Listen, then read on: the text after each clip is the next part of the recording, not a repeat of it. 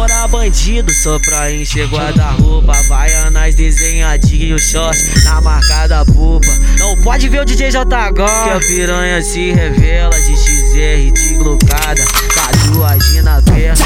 É mais uma do Didi, canta aí comigo, hino. Olha o bloco dos bandidos, olha o bloco dos bandidos. Joga os bicos pro alto, só quem é envolvido. Olha o bloco dos bandidos, olha o bloco dos bandidos.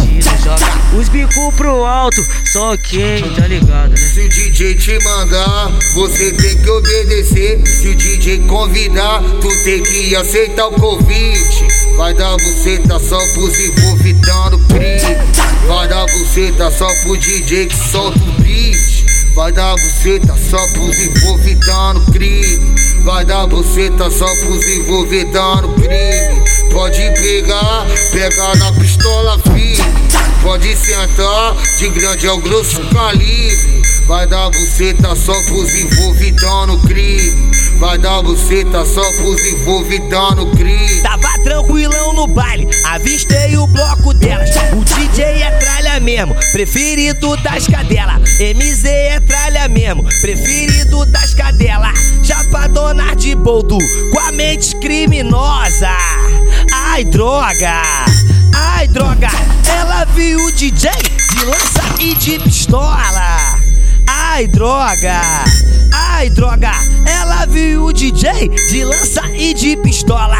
Ela viu o DJ de lança e de pistola. Elas quer os envolvidos, ela quer dar pra bandido. Ela quer um 5-7, ela quer um 5-5. Tá jogando na minha cara, então vou ter que levar. Tá jogando na minha cara, então vou ter que levar. Planejei um assalto pica, planejei um assalto foda. Mais valioso que ouro, mais valioso que nota nossa tropa. É o 5-7 de xoxota, nossa tropa. É o 5-7 de xoxota. Calma, calma, calma. Se ficar olhando demais, nós te enquadra e te rouba a nossa tropa. É o 5-7 de xoxota. Camisa da Red Bull, boné da BMW. Olha o Nike do moleque. Tá chato, olha os irmãos do baile. Tá chato, tá sarrando nas piranha. De trás importado, empurrando nas piranha.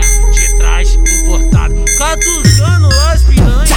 De trás importado. Na mão tem um uísque, na outra um baseado. Na mão tem um uísque, joga pro alto, joga pro alto. Na mão tem um uísque, na outra um baseado. Tá sarrando nas piranha. De trás importado, empurrando as piranha. De trás importado, catucando as piranha. Elas gostam. Olha o naipe do Vaguin, olha o naipe do DJ.